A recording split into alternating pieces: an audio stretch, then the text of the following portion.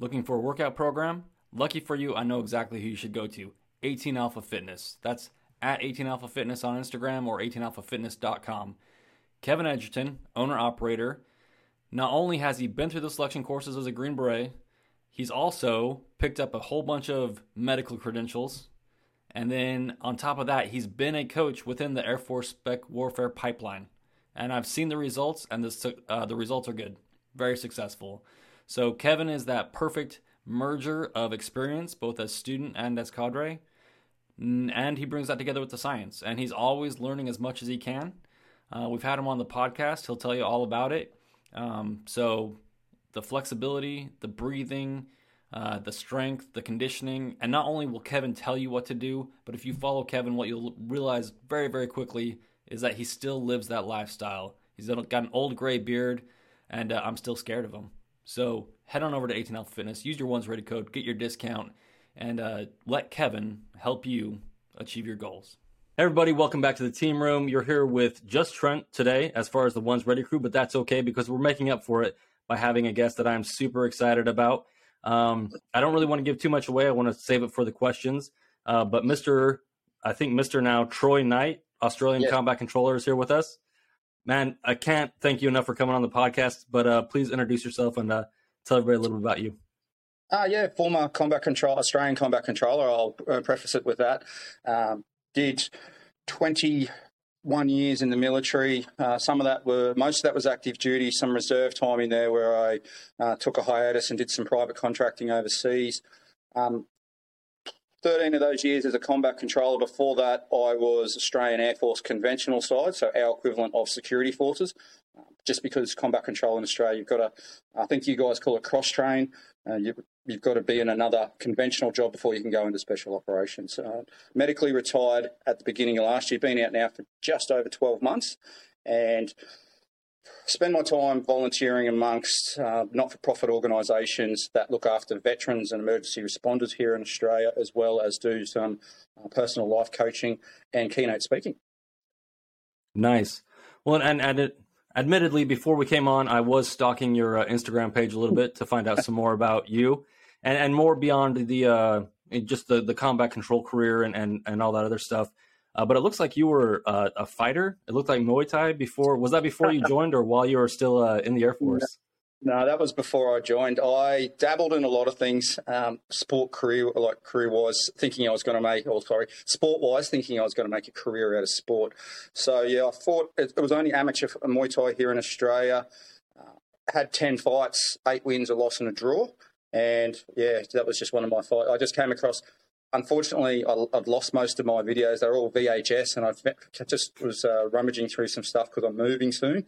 Found that video and managed to get it transferred over into digital. And I thought, I'll just show the world, have a good laugh at myself. But luckily, it was one of the ones that I won and not drew or lost. So nice. No, and I feel like we have to explain it because so much of our audience is, the young people looking to join the military. VHS, when we say putting things on tape, it was actually tape.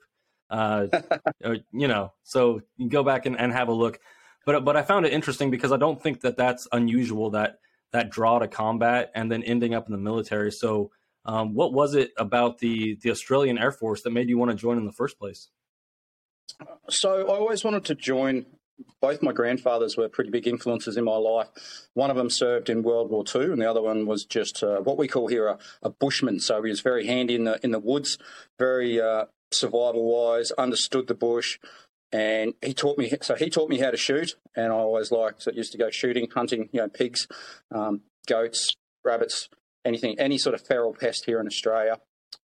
So I did that, and then I grew up listening to my other grandfather's war stories about fighting the Japanese in Papua New Guinea, and he just had me mesmerised with the adventure of fighting the Japanese. Obviously, he used to tell me some gruesome stories, which I now look back and go, they were pretty gruesome, and he probably shouldn't have been telling a 7-year-old that. So, but I mean, that sort of lit the fire in my belly to join the military. I left school, I did an apprenticeship and qualified in that trade. And then we had East Timor kick off over here, which is a country just north of us. It was occupied by Indonesia at the time. I believe America put some troops over there as well. So we got the Australian government sent the Australian military at the time for a peace enforcing mission. So they went over there. I was still a civilian at the time, so I rushed. I was like, nah, I'm out of my job. I'm going to recruiting. Rushed down to recruiting. I actually tried to join up as infantry in the army, like in the Australian Army. So I got accepted for that. And then due to everyone rushing into the recruiting office, because it was our first real conflict since Vietnam. I think we had a few peacekeeping missions in Rwanda and Somalia. They were more medically oriented, and there was a few other minor sort of evacuation things. But this was the first real conflict. Like our special, our SASR, they were getting into contacts, like they were doing cross-border missions and getting into contacts everywhere. Our divers were, wrecking the beaches, like hydrographic wrecking, like sneaking in before stuff. So you're hearing all these stories come out, and it just enthused me even more. So, but what it did, there was an influx of recruiting here in Australia. So everyone just rushed out to the recruiting offices and wanted to sign up. So due to that, it was going to be, so that was around, that would have been August or September 1999. And I wasn't getting into like what we call recruit training here for the Army until I think my position was offered in August of 2000. So that was nearly 12-month wait. That was too long for me. I didn't like that. As recruiters do, I'm sure they do the same in the States. Different services will try and poach you and then try and sell you something anyway. So they put this video in, and he's like, or DVD in at the time or whatever it was, and he's like, oh, just watch this. This is on what we call Airfield Defence Guard, which is the same thing as security forces. Just protecting the air bases, going outside the wire and sort of patrolling out and things like that, whether it be vehicle mounted or on foot. They said, watch this, and of course they just showed the best parts of the job. So I was like, yeah, and they're like, you've got the same, they're the same scores, like the same aptitude test scores as a rifleman in infantry. Do you want to do that? And he said, and what really sold it to me, the recruiter goes, I can get you in February to start your recruit training. End of January, start of February, I think it was. And I said, yeah, let's do it. So I signed on the dotted line that day, and then February I was off and, went down the garden path that way. Yeah, it's probably the same thing as over here where it's like, hey, we're basically the infantry of the Air Force. I've heard it sold that way, the security forces. And that's exactly the way they sold it. That's crazy.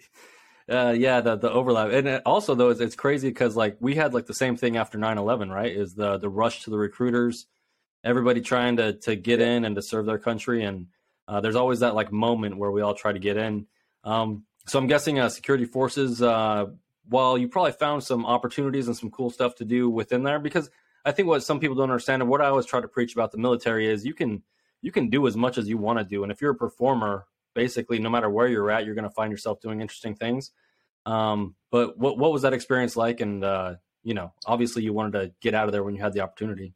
Yeah, it was a good experience, and I wouldn't change it for the world. People often ask me, do you wish you were in infantry? And it's the same with combat control. Like our two Army Special Operations elements are the 2nd Commando Regiment and the Special Air Service Regiment. And people ask me, do you wish you went to, those guys? And I said, no, I don't. I like the versatility, of combat control. And that's the same with SecFor or the security force side of things. I liked it, and I had the best times and made the best friends. It was just, in the end, when I decided to discharge, like I was getting a bit, not disgruntled, but I just realised it wasn't the thirst of action. Like I wasn't going to get that outside the wire combat that I had that lust for, and and that's where I sort of went contracting. But with that, I did two really good. I did multiple deployments, but I did two really good deployments. One to Iraq, where we rolled in. That's what I was saying to you. Like I was only security forces then, but I'm pretty sure we took over from Peaches if he was running the. I'm pretty sure it was Peaches running the airfield because they had the sickest Humvee. It was cammed up, and I remember just sitting there going, "That Humvee," and it's doors off because obviously it was all unarmored back then, and they had sort of their own handmade cam job, and the two controllers that were there. It was awesome. So we had a bit of a chat to them. So. But, that was good. And then the other one was the tidal wave. We went to do a humanitarian disaster relief job, and they wanted us over. I'd done a close personal protection course, so a bodyguard course with the SecFor guys. So I got a lot of jobs getting around just being bodyguards for generals and things like that. So, I went to Band Aceh to be, as part of a security team, to be a bodyguard. And we realised there's no threat because Band Aceh at the time, they had rebels fighting against the Indonesian government. So Band Aceh is the northern part of Sumatra, which is the northern island of Indonesia. So went up there and did that, and that turned out to probably be out of all my combat tours and from the special operations side. That was probably my favourite, my most rewarding. Like I wasn't even armed, but it was like choose your own adventure. We were just helping out the locals, helping out everyone we could. We were there. The tsunami rolled through on Boxing Day 2004. I think we're in the capital of Medan 2 days later, and that the third day. So what was that? What would that be? The 29th of December. I was in Band Aceh. And the devastation that Mother Nature can do, as you'd know, is just unreal. Like this tidal wave, it remapped the coastline, and we were finding fishing trawlers 6 kilometres inland. We're helping the Indonesian military. We were pulling whole families of dead bodies out of cars that were turned upside down, and these cars were miles inland. And it was just unbelievable, the power of that wave and how it just deconstructed and destroyed the Achenese coastline. So. Jeez. Yeah, I remember, I think I watched the movie. We're pretty far removed from that, so it was like a movie for us with like Ewan McGregor, who we love because of his brother. Yep. It looked nuts out there. But I wanted to touch on why that was so rewarding for you. And I find that there's 2 things that people really love in our community. And one is doing the most good possible, or, accomplishing as many missions as possible, and the problem solving element. And I find that when I'm in those situations where there's like, choose your own adventure, do what you need to do to get the job done. And, you have that flexibility. For me, at least, those times are always super rewarding, like you were saying.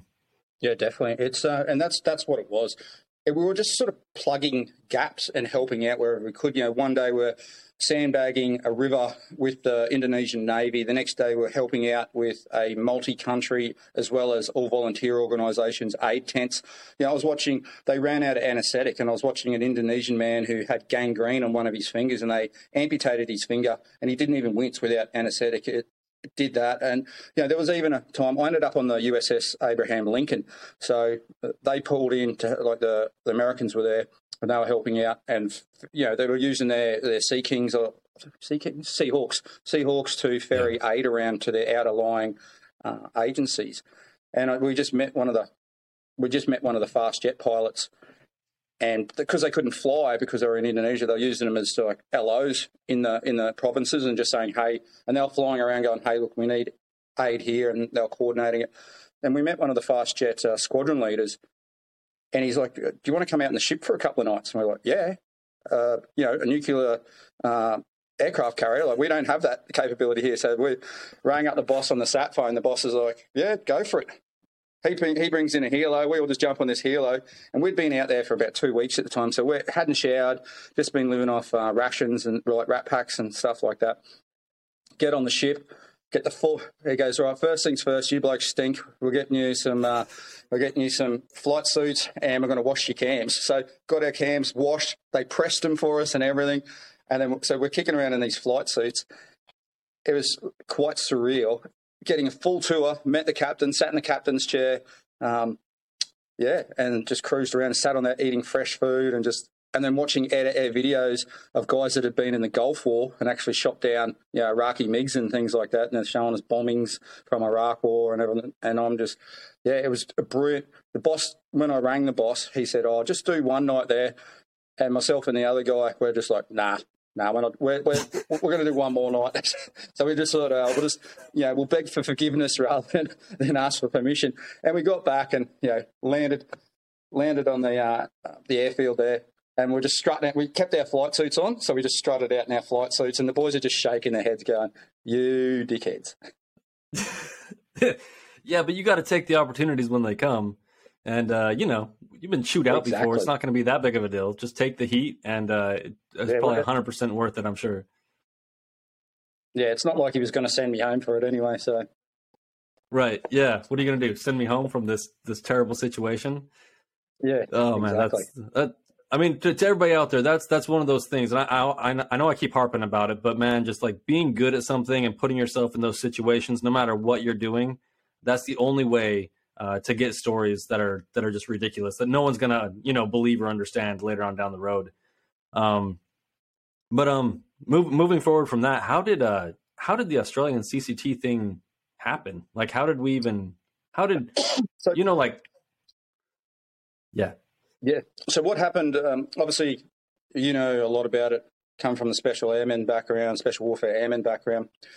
We had to use, like our Special Operations guys being SASR and 2 Commando, being the shooters, they had to use US combat controllers as their JTACs and special I think they had a couple of special ops TAC-Ps from the 17th at that stage, because that was before they went over to 724th. So I think they had a couple of them. And then, so word on the street has it that our special operations commander was drinking. So we were using obviously US CCT, and the word got out. It's like, why don't we create this capability ourselves? And at that stage, we didn't have an accredited JTAC course. So we had guys that had done FAC A, but were pilots, but they weren't accredited in accordance with the MOA, so they couldn't technically drop bombs off US aircraft. So word has it on the street that the Special Operations Commander Australia and the Air Commander Australia were at a mess function. So to picture about 20 beers deep, and a bet went on. And Special Operations Commander Australia goes, I bet you, to the Air Commander Australia, I bet you can't create a special operations capability, similar to what the US did with combat control, because we need JTACs. And by that stage, I think the schoolhouse had got its accreditation, so the accreditation team came over and fully accredited the schoolhouse with running the JTAC course. So that happened. That's the word on the street. I can't verify it. That's what we were told, but that was also at a mess function. So I like the story, so that's the one I tell to everyone. So it stood it up, and it stood it up as a special tactics project, because originally it was going to be a full special tactics squadron, but then they changed to go to 4 Squadron, which has its lineage back to World War I. It was an Australian squadron of biplanes, which did the first air-to-ground bombing. So they sort of kept the lineage with the FAC A and the JTAC side of things in that way.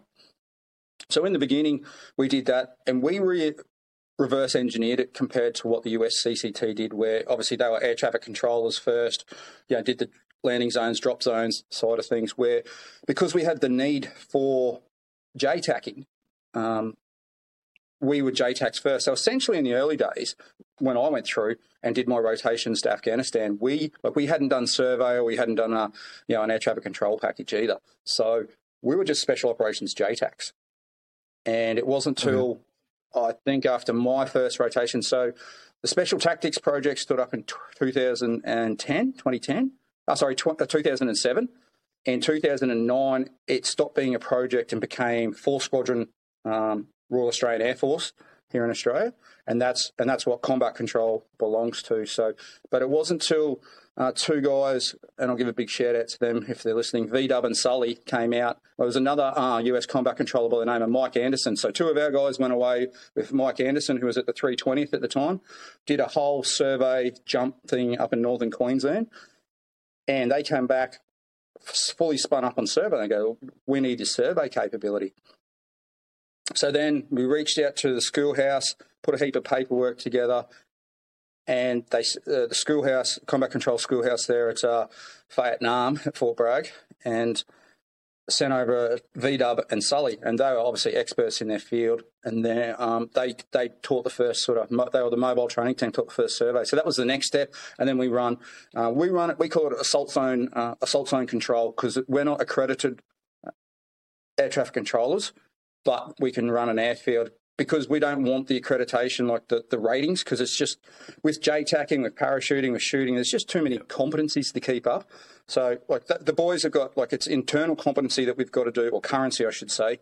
There's internal ones that they've got to do per year when they're on a team. But when you rotate from a precision strike team onto global access for us, like precision strike, you normally let your survey and your air traffic control sort of go by the wayside. You keep your insertion skills up, and obviously you keep shoot, move, and communicate stuff up, and vice versa. You normally, when you go to global access, you sort of drop in the precision strike thing. You're losing your weaponeering. You keep your currency, so you can still however many controls it is per 6 months or year. I don't even know now, but and that's the way it went. So we reverse engineered it. So, and now just watching the boys. I was old map and compass, watching the boys with TAC, and they're lasing something and it goes straight to TAC, and then they're just passing coordinates, and it's, time to kill, the kill chain is just shortened so much. And even with survey, like, we used to do it all by hand. We'd be with inclinometers like this, doing everything, and it's ridiculous. And then the dudes are getting the kestrels out, doing data readings and everything like that, and now everything's just digitally linked to that tablet. But before I got out, because I had all my supervisor calls, what it did was it just, and you would see this, it just drags everyone's head down there, and it's like, hey, the battlefield and the world's out there. That's only an aid, a tool, and it used to do it to me when I was starting to learn it as well. Yeah, it's crazy. No, it sounds like it's very, very similar to the all the combat controllers that I know. When we're at the STS, it's you're on the survey side, the global access side, or you're on the precision strike side, and like you said, it's a lot to try to cram into your head. I don't think I understood how difficult it is to be a good JTAC until my second rotation, when I really was hanging out with my combat controller that I was deployed with. And I went to his room and saw all the stuff he has to do. And I was like, there's no way you can do this and keep on top of all your survey stuff. Because in my career field, every once in a while, someone will be like, why don't we just become JTACs? And I was like, pump your brakes. Because, the combat controllers are and the soft TACPs, the level of JTAC that they are. And I'm not trying to throw shade at anybody else out there, but if I got to pick a JTAC in this world to save my life, those are going to be the guys, because of how good they are and how dedicated they are. So I was just throwing it out there. I'm sorry? I was going to say those two groups throw enough shade at each other anyway, don't they? Oh, well, TACPs nothing. And TACPs and CCTs, they're always jumping out of there every time I see them. Brothers are going to fight. It's how it is, but exactly. if an outside entity comes in, and some folks from the Navy want to start talking smack. Yeah. You're going to take it from all the Air Force guys. So, VDub probably knows more about surveys or has forgotten more about surveys than I'll ever learn. And that's kind of a tough course, the math and everything else. And I guess my question is, now I'm just going down the rabbit hole with people I know. What was the selection like? How did you guys pick the first batch of who was going to be a combat controller? How did that team get put together? It's and the battery of tests, let me say, if I had to do the battery of tests, and this might be creeping excellence, because I had a lot to do with the implementation of the new test when I went over to the training side of when I left the operational side and went training. The battery of tests today that you do, there's 8 different aptitude tests, and problem solving, critical thinking, dual audio, and and then you've got memory on top of that.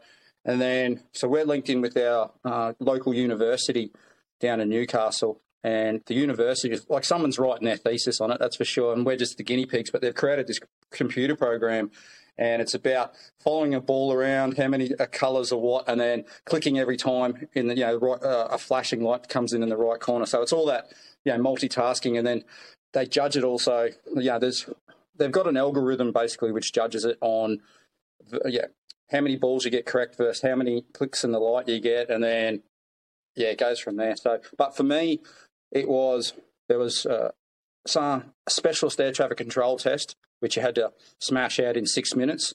And then there was a series of special forces, the ground special forces tests that you already had to do. That's just the aptitude wise. Then we had what we call the special forces entry test, which is a pretty much 30, let's say 24 hours of just physical testing, but it's test after test.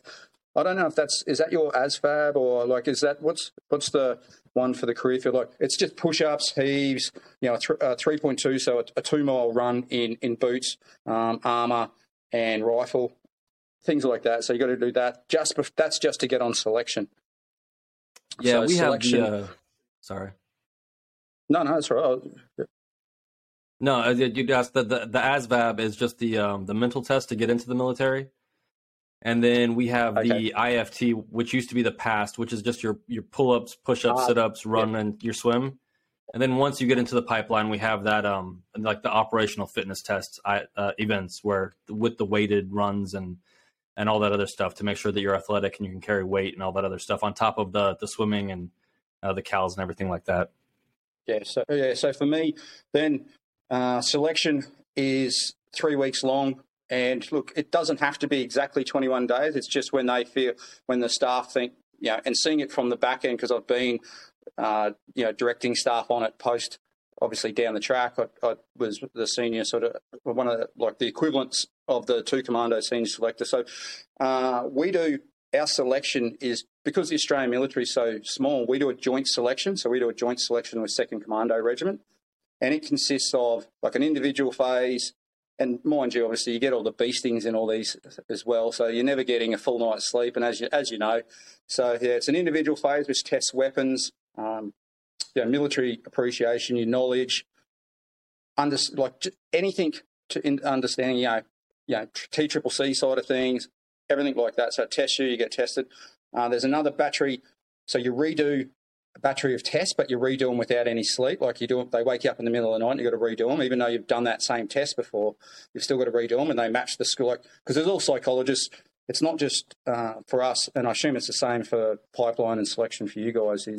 It's not just it's not just the people from the schoolhouse. It's guys from the actual units that are on the directing staff, and then you've got psychologists on top of that, which provide that third layer. And because the psychologists are 90% civilian and have no idea, they're just providing pure information from the the behavioural and psychological background. So yeah, then you sort of go into a navigation phase, again individual. It's basically what we consider a long walk. So it's heavy pack. You're carrying 40 to 50 kilos of weight, all up with water. Maybe not that much. Let's just say 40 kilos. What would that be? About 90 pound all up. Yep. That's just in armour and pack. Then you've got your rifle, and you probably over those. It goes 3 to 5 days. It can get cut roughly 3 to 5 days. It just every selection changes, so you can sit there and talk to people off the selection before, and it's totally different. But you're covering 100 to 120 kilometres, so not too bad over those few days. So again, that wears you down, and then you move into what we call demarcation, which is food and sleep deprivation. That goes 3 to 5 days, so you don't sleep or you don't eat for 3 to 5 days, and in that's you get put into your team or for that, and then you move around as a team. Like you still got to patrol around as a team. Some stands you're allowed to walk up the road, but they're all just problem solving activities. You might be training Indigenous forces, things like that. So it's varied. You might go through total different scenarios each scene. So yeah, and then that finishes with obviously the long walk out, and then you're stomping about 20 k's out, or you're running with a jerry can or 2 jerry cans. It just depends. Like I said, it varies each year. Some people sit there and get a bit funny about talking about it. I'm going, well, it doesn't matter, because the selection these are the selections that I was on. I haven't been a directing staff on one of them for about 2-3 years now. And it's already, I know it's already changed. I'm just talking about the ones that I've seen. So, people can watch the podcast from Australia and go, oh, I know everything that's happening. It's like, day one will be this. It's like, yeah, but it might not be. It's, my information is from when I was there. So. Well, and it's by design, right? And it's funny because I always tell people, I could tell you exactly what's going to happen during the selection process, but 3 days in, you're not going to remember any of that stuff anyway. You're just trying to survive and put one foot in front of the other and solve the problems that we're putting in front of you while you have no sleep and your food has been taken back. And you can watch it and know what's going to happen all day long. But until you're in that situation, you don't really know how you're going to react. And we're going to be watching you to see how you react. We're going to be asking your teammates what you're like when we're not around. So you got to perform no matter what. Whether we can't give you the answers to the test because we're going to beat you down and then still expect you to perform. That's the whole test. So I don't know. It's no. No, I was going to say it's funny, exactly like that. One of the tests everyone knows is water testing in there. Water is the biggest leveler for any person in my eyes. It's easy on the body because you're not getting a shock in your joints, but water just freaks people out for some reason. I was lucky; it doesn't freak me out. But everyone knows there's underwater knot tying test on selection. So you've got to tie X amount of knots, and it's at the bottom of the dive pool. So we've got divers down there. They're safe. Our clearance divers sit down there on the bottom, and you got to go down, grab a piece of rope, which is tied onto a bar, untie it, then tie a knot. So a simple reef knot, a bowline or something like that. But you still got to dive. The diving down and sitting on the bottom because you can't do it above water. So you've got to dive down, blow your air out, which isn't. And a reef knot takes you 5 seconds. I could tie a reef knot as I push off up to the surface, sort of thing. And then you've got to show the instructor, and they go, "Yep," and they give you the thumbs up. take the rope off you, dive back down, grab another rope, do a bowline. There's 5 knots. Yeah. And before that, you're jumping off like a, I don't know, 10 or 20 metre platform into the water, which freaks some guys out as well. And then once you finish, you've got to dive underneath the Zodiac because the instructors are sitting in sort of Zods lined up, across the pool. And yeah, you got to dive under there, and that just freaks people out. And then we do there's another PT session that you do with rifles, like just the red guns, the plastic red guns, and just people holding something and trying to tread water, just absolutely. And just because you're in cams as well, that changes things. And you can tell people this is going to be there. They can train for it, but even added stress of being on there, just the whole situation. Like that's why I sit there and go, doesn't need to be a super secret. Because everyone knows you're going to put your pack on your back and go for a walk. So, everyone knows you're going to do navigation, land nav, but you still got to do it. And that's the part, like your brain breaks before everything else breaks. Yep. It's designed to peel back the layers so we can see who you are under that stress. And it's going to happen no matter what. So, you made it, obviously you made it through selection. One of the first groups of people to go through Australian Combat Control. So what was it like? I mean, I'm assuming they were pretty keen to get you guys out there to be the first round of JTACs. Did they throw you right into the fire? No. So we had a year long. So it's now for a combat controller start to finish is minimum 2 years. When I went through, because we didn't have our blue pipeline, we just had what we call the reinforcement cycle, which is a green side of the pipeline. So I went through that. That takes care of our insertion courses like driving, parachuting, all your free fall. Takes care of your amphib stuff. Like we don't have a subsurface capability, well, combat control doesn't anyway, and we don't want one because it's just another insertion means to keep up. So we got a above surface, but as you know, sitting in a Zodiac for 12 hours after you've jumped over the horizon and it's not fun. So you do an amphibious operators course. What else do we do? Demolitions. So you do basic dams, and you do breaching dams. Go on to that. Then we've got our Precision Strike Direct Access package, which is the close quarter battle, close quarter fighting. But the close quarter fighting is created by a guy called Paul Cale, and it was based around obviously fighting in your equipment. So it's not just get on the ground and geese and we're just gonna have a roll. It's you're fighting in your body armor, and it's all about trying to work in pairs as well. Holding guys down and assist.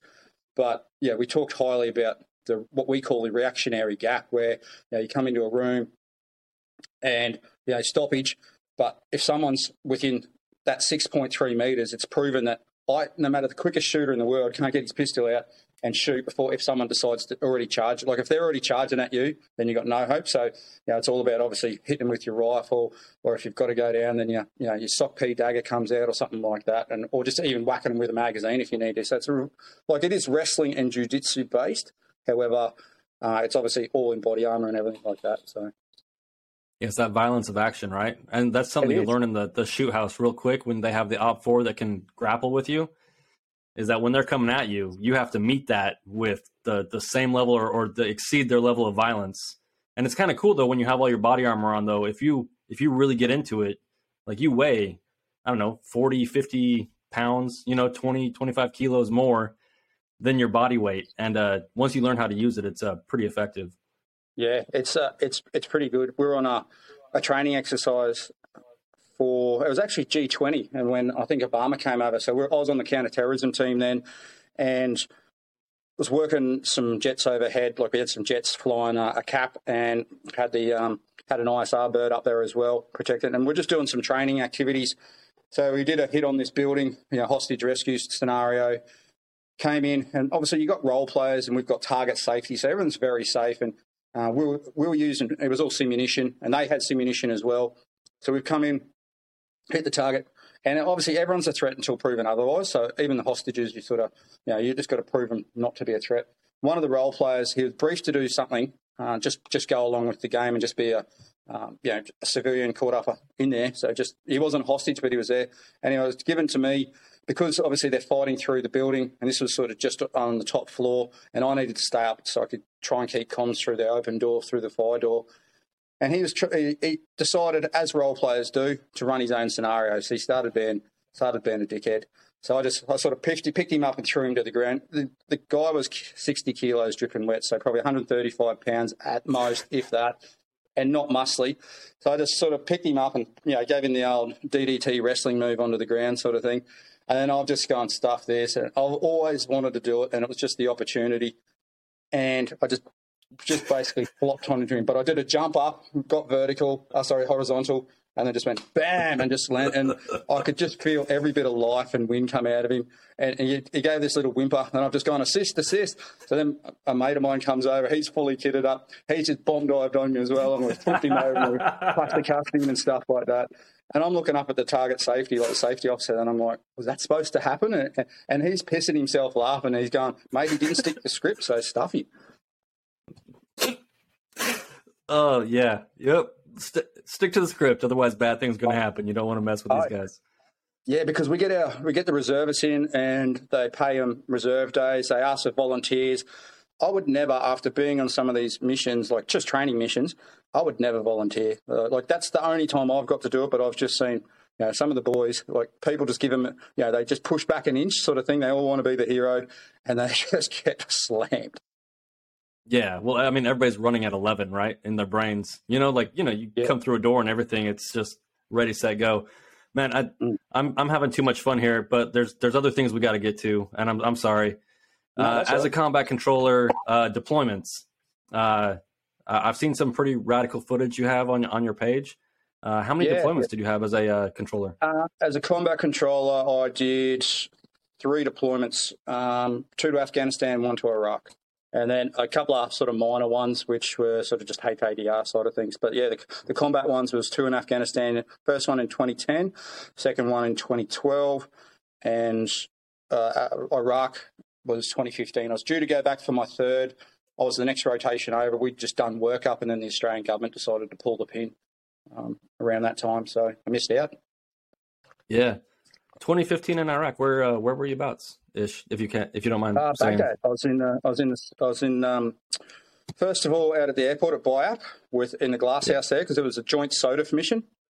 I worked with a couple of combat controllers over there, and obviously we had Navy SEALs, because Navy SEALs and MARSOC. Oh, and we had the CRIF over there as well. We had 2 of the CRIFs rotated through, and then I moved in because of the way the stupid setup that it was, because the battle space was owned by conventional forces, and it was just big ego in there, and they wouldn't let the SOTF get in there. So they end up running this strike cell out of the FOB in the green zone, and I can't think of the name of the FOB, but so I got pushed into there as the SOFANO. So there was myself, another combat controller. He was the Stowe, one of the best dudes I've ever worked with, nicest guy, college athlete, college wrestler, college lifter. Just those jets that are always above everyone else. Doesn't try to be, but the really good combat controller. I believe he's gone to the 724th at the moment. So I think I know who you're talking about, and he's one of my favorite people on the planet. Looks like Bradley Cooper. Yes, yeah, actually, yeah, we were there because we came through to do a survey on one of the airfields in country while you guys were there. But yeah, he's one of my favorite people. And then there's 2 Navy SEALs. I'd worked with SEALs before, but hadn't deployed with them technically. Like we, done a few. The guys that were in Afghan were doing, the direct action side of things. The commando mission, I think it was called. We'd do some joint stuff with them, and because I'd always link in with the combat control over there, so I had a bit to do. I was more linked in with the combat control than was the SEALs. So this was the first sort of long time I'd been with the SEALs, and it's everything you see on the movies is true. Perfect hair, long hair, don't care, and all they did was just run their mouth the whole time and just talk smack to each other, talk smack to everyone in the strike cell, and they just didn't give a fuck. It was pretty funny. Yeah, no, good dudes as long as they're on your side. That's pretty awesome. Yeah. What's the most? I'm sorry. Behind. Well, yeah. Let's save that for another podcast. I think everybody knows what we're talking about. What was your most? Yeah, there's some stuff there. But I'm sorry. What was your most memorable deployment or experience as a controller? I'm assuming you become a JTAC. Like, what was the payoff? So I dropped bombs on my first mission that I went out in 2010. We went into a place that hadn't. The last people that were there was a Dutch outpost 6 years prior, and they said just go in. It wasn't like a we weren't hitting a specific target. They said just go in. It was what we called a disrupt mission. So it was just go in and sort of strike to know sort of thing, like, find some intelligence, see what's in there. And we got into pretty much 5 days of shit fights, and that's where I dropped my first bombs. And got blown over got out in the landing zone. Like, I was hitting targets because we were getting pizzled. We were getting hit we weren't getting hit in the landing zone. Other elements were sort of getting hit because it was a sort of company size, or I say a company, but it's a commando company's not that big anyway. But we're sort of on the landing zone. So I had a pair of A10s and AH-64s, and they're just pulling up targets. So I'm just clearing them hot all the time. So doing multiple strafes. I get out in the landing zone because we couldn't get out we tried to get out for 2 days before that. We literally ran out. We had one radio per team. We're down to, because we couldn't get resupplied, because we're only supposed to be in there for 24 to 36 hours. And so as you know, you suffer, you eat up and drink up before you go on target, and then you sort of minimise that because you're carrying batteries, ammunition, demolitions, all that stuff. And so we pretty much went 2 days without food. We're drinking water. Some of it, we had Puri tabs at the time. We didn't have the purification straws or anything. But we're drinking water out of the Afghani sort of wells and stuff. How any of us didn't get sick, I don't know. And we pretty much starved. So we were down to one radio per team, so the team commanders could communicate. And I think most guys, I wasn't in the thick of it. I got shot at and got to shoot at people from my position, but I wasn't in the thick of it by any means. So, redistributing magazines. Most of the shooters had probably 2 magazines, 3 at most by that stage. And just because the air went red, so it was just dust storms. And then finally on the 5th day, the bosses on the ground just going, look, you need to get us out. By that stage, I'd already dropped. So I'd had 2 500-pounders off some Hornets, and then I had a B1B come on, and I did 3 500-pounders off the B1B. I remember the B1 checking on, and we didn't do any bomber cas at the JTAC schoolhouse at the time. So he comes on, he goes, yeah, bone. And I'm like, bone? I'm pretty sure. I said, confirm bone? I'm like, I'm pretty sure it's a B1. Like, that's a strategic level nuclear capable bomber. Like, what the fuck's it doing here? So it checks on, and it's checking on at, flight level, 30, sort of Angels, flight level 300 sort of thing, 30,000 feet. Anyway, so I give it its coordinates, and I just went, I know where the area is. We've been hit there before. They've got it was a 50 cal minimum up there, maybe something bigger, we don't know. And it was just shooting down as the boys were clearing sort of north. And you could hide in the compounds, but it was taking chunks off. The Afghani koalas are built up with that much mud. Like, I've hit them with 84s, and they've done nothing. So this thing was taking chunks off. And so I went, I'm just going to send it this time. And I said, look, I need this taken out. What's your recommendation? They said, we'll go triangle pattern, 3 500-pounders onto that area. And they had the coordinates. It took forever to run in because those things have got to, pretty much fly back out to, say, Guam just to, turn around and run back in.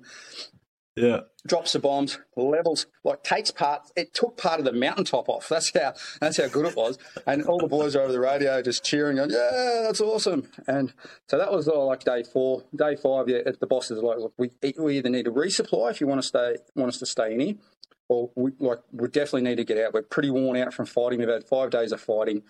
So we're on the LZ.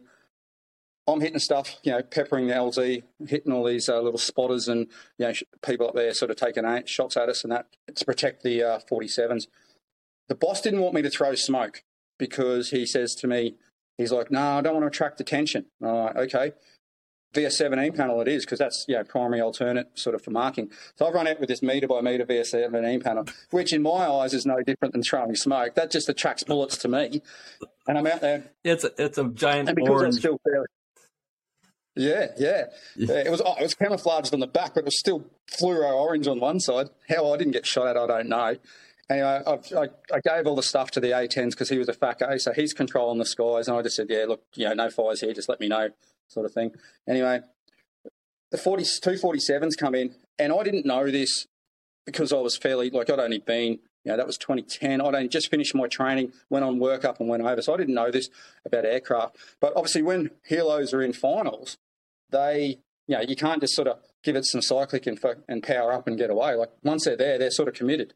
They've either got, they can't sort of just power up and put down here. They've got to fully power up and get out of there and do a go around, or they've just got to sort of, land.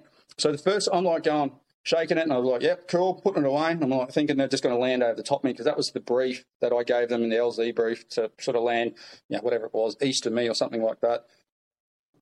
First one comes down and nearly lands on me, and I'm like, this thing's going to land on me.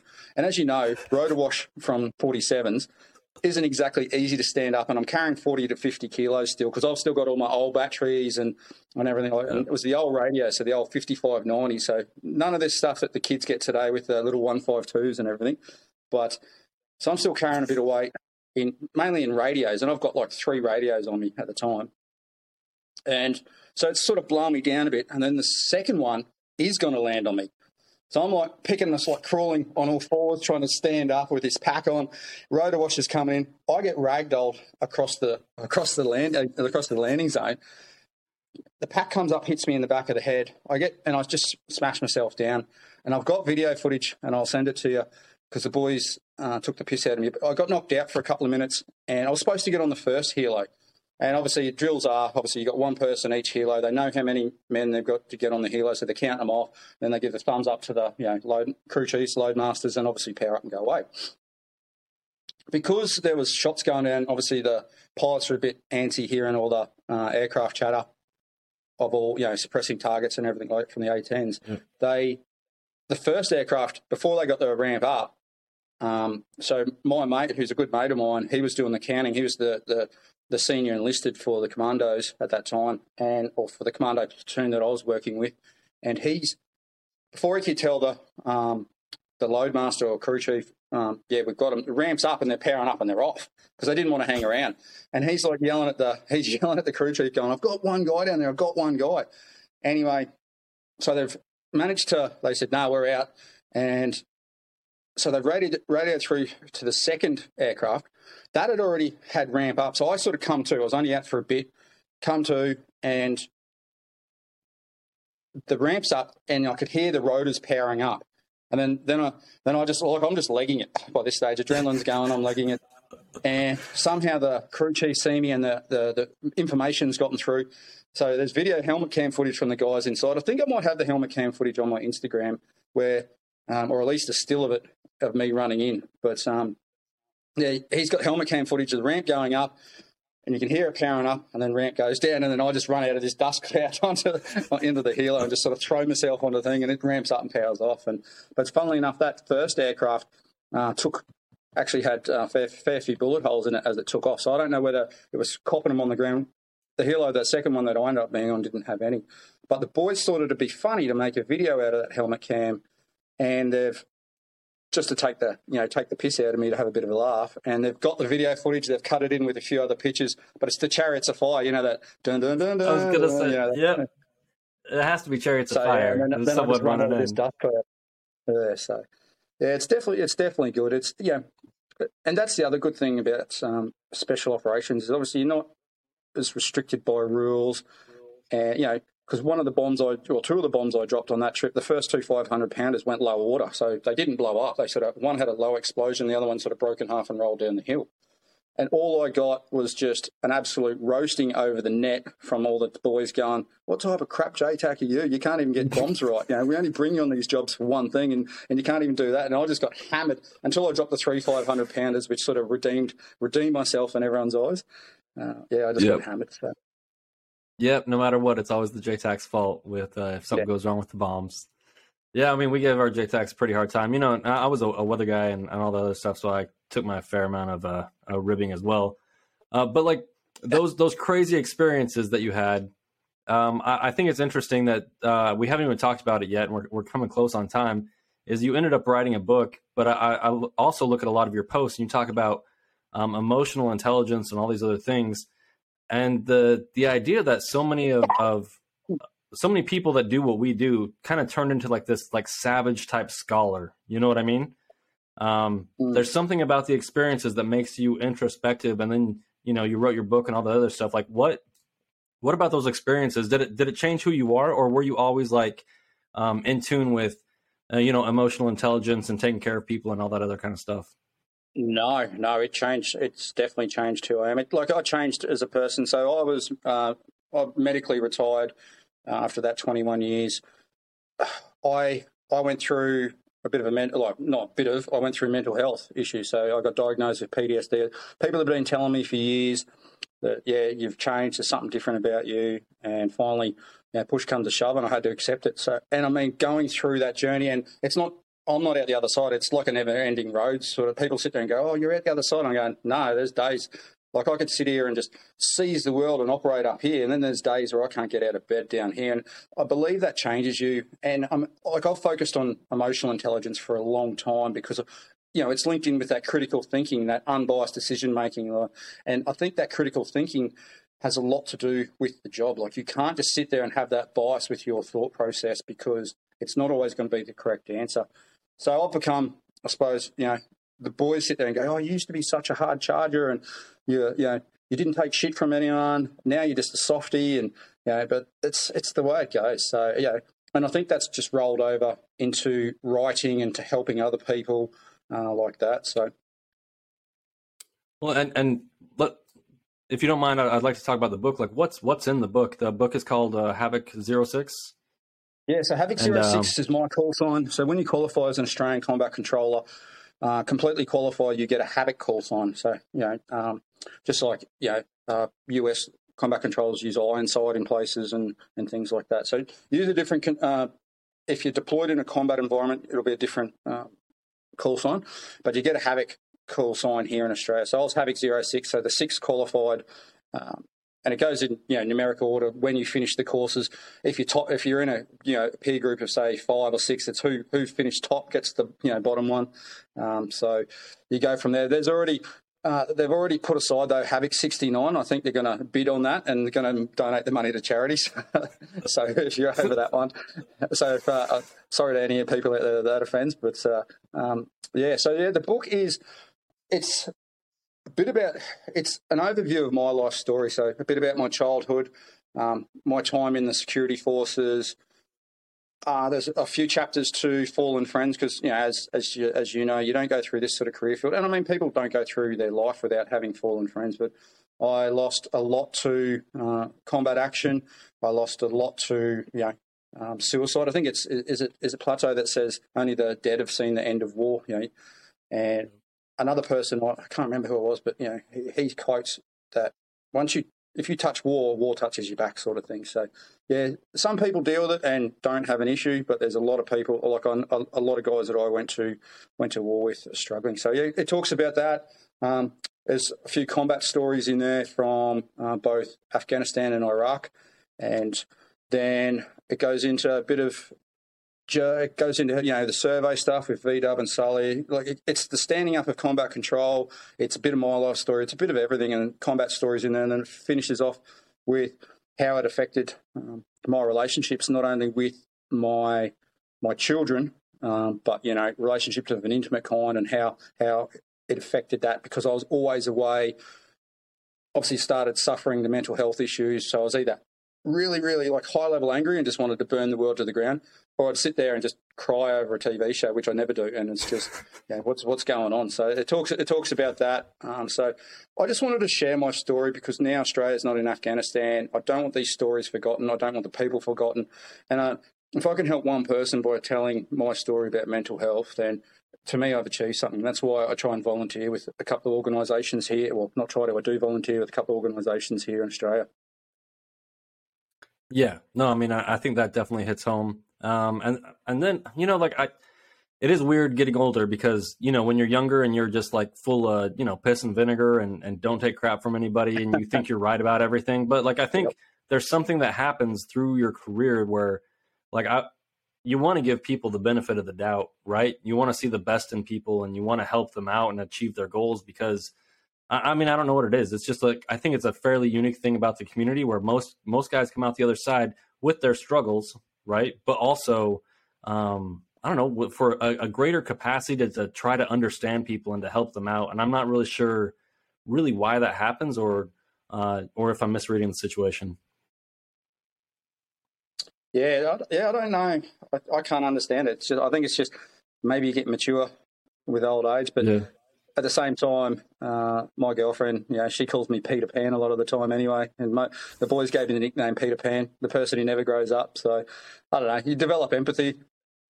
But I get a kick out of, not a kick, but it is that satisfaction. It helps me, but it helps me by helping them and seeing the rewards from it. Especially with mentoring a couple of people that I do.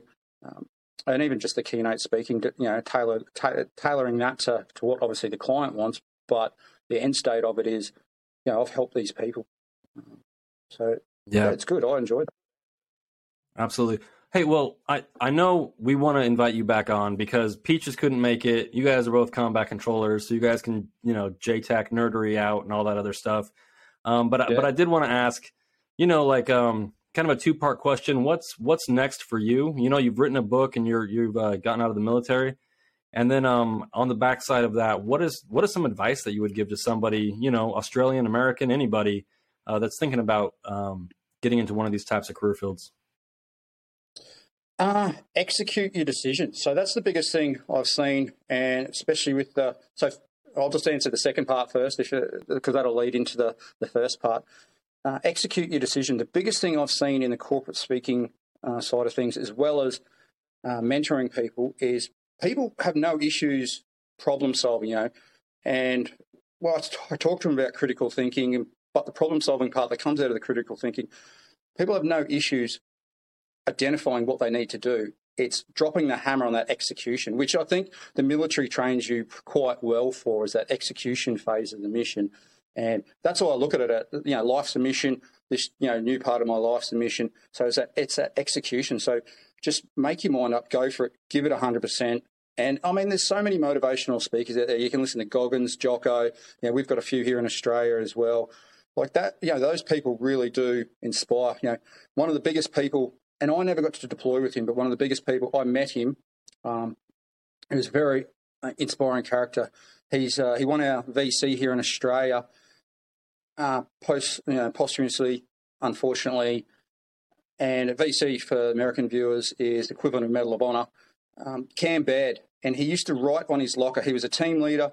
He used to write on his locker, "Aspire to inspire." And I don't. That's his phrase. I don't use that. That to me, that aspire to inspire is such an inspirational, such an inspirational thing. So, to anyone looking to get in the career field, it's not easy. It's not for everyone. But have a crack at it. Give it 100%, because you're still doing more than 90% of the other population by just having a go. So, and it isn't for everyone. That's why there is a selection process, because it is specially selected people.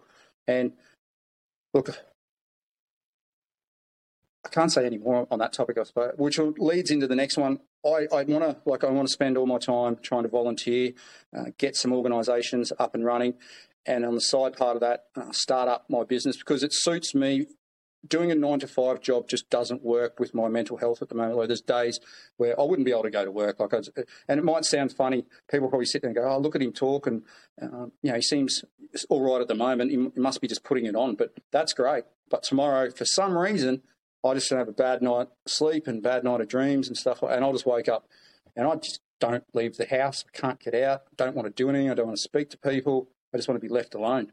And so, starting my own business with doing the coaching, like the personal life coaching side of things, that's where I want to go, and that's where it's slowly going at the moment, and it's baby steps.